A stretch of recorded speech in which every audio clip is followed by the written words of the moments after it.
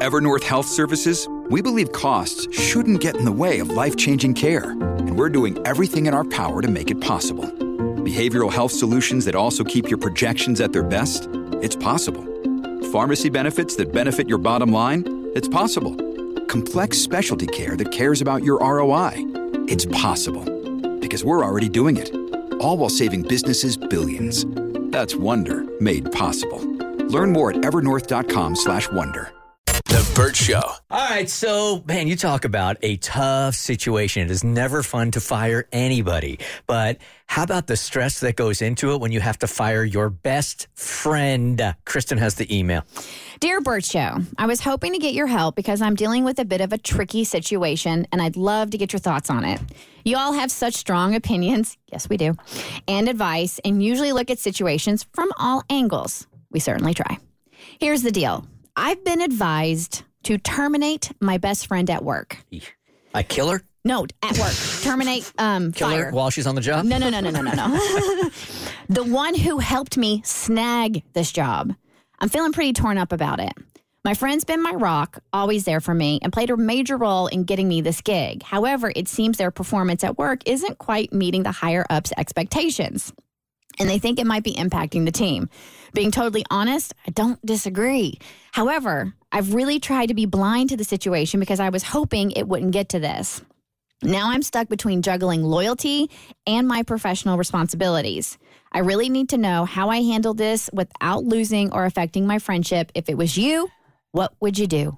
Winning. Sucks. And I've had to do this. It was terrible. You had to fire a friend?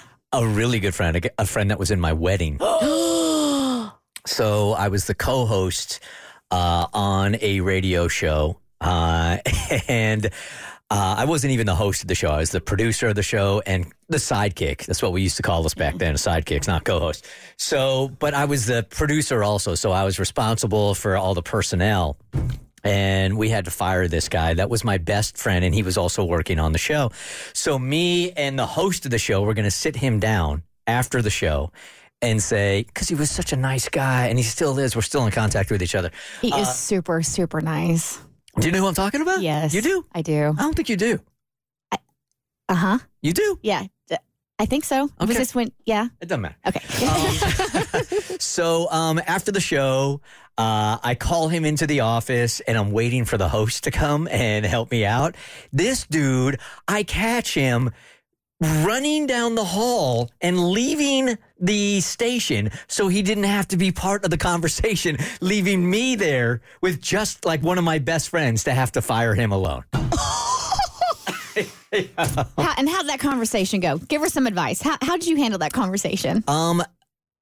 It was just like, dude, I think, look, again, we're going back 30 years here. I think it was something like, dude, I hate doing this, but it's just not working out, blah, blah, blah, blah, blah, blah, blah, blah, blah, blah. But he understood, and we're still friends today. But I just remember that entire show because I knew I had to do it for 4.5 or 5 hours. Ugh. I don't think that I engaged in the conversations on the show at all. I was so nervous. Oh my gosh. Probably not. But at the end of the day, you know this, but it doesn't take the sting away that it is business, right? Like, But you have to admit, the boss in your situation, having you do that and do it solo, that was a really crappy move on his part. it tracks. Yeah, this I'm aware. Yes, it does. Yeah. So in this instance, like if your friend, they have to know the dynamics at this place of employment, right? Like the boss has to know that these two are good friends and the other one got her the job. So why would you put her in that position? I get it's business. If she's a supervisor, business is business, man. You got to take all that stuff out of it.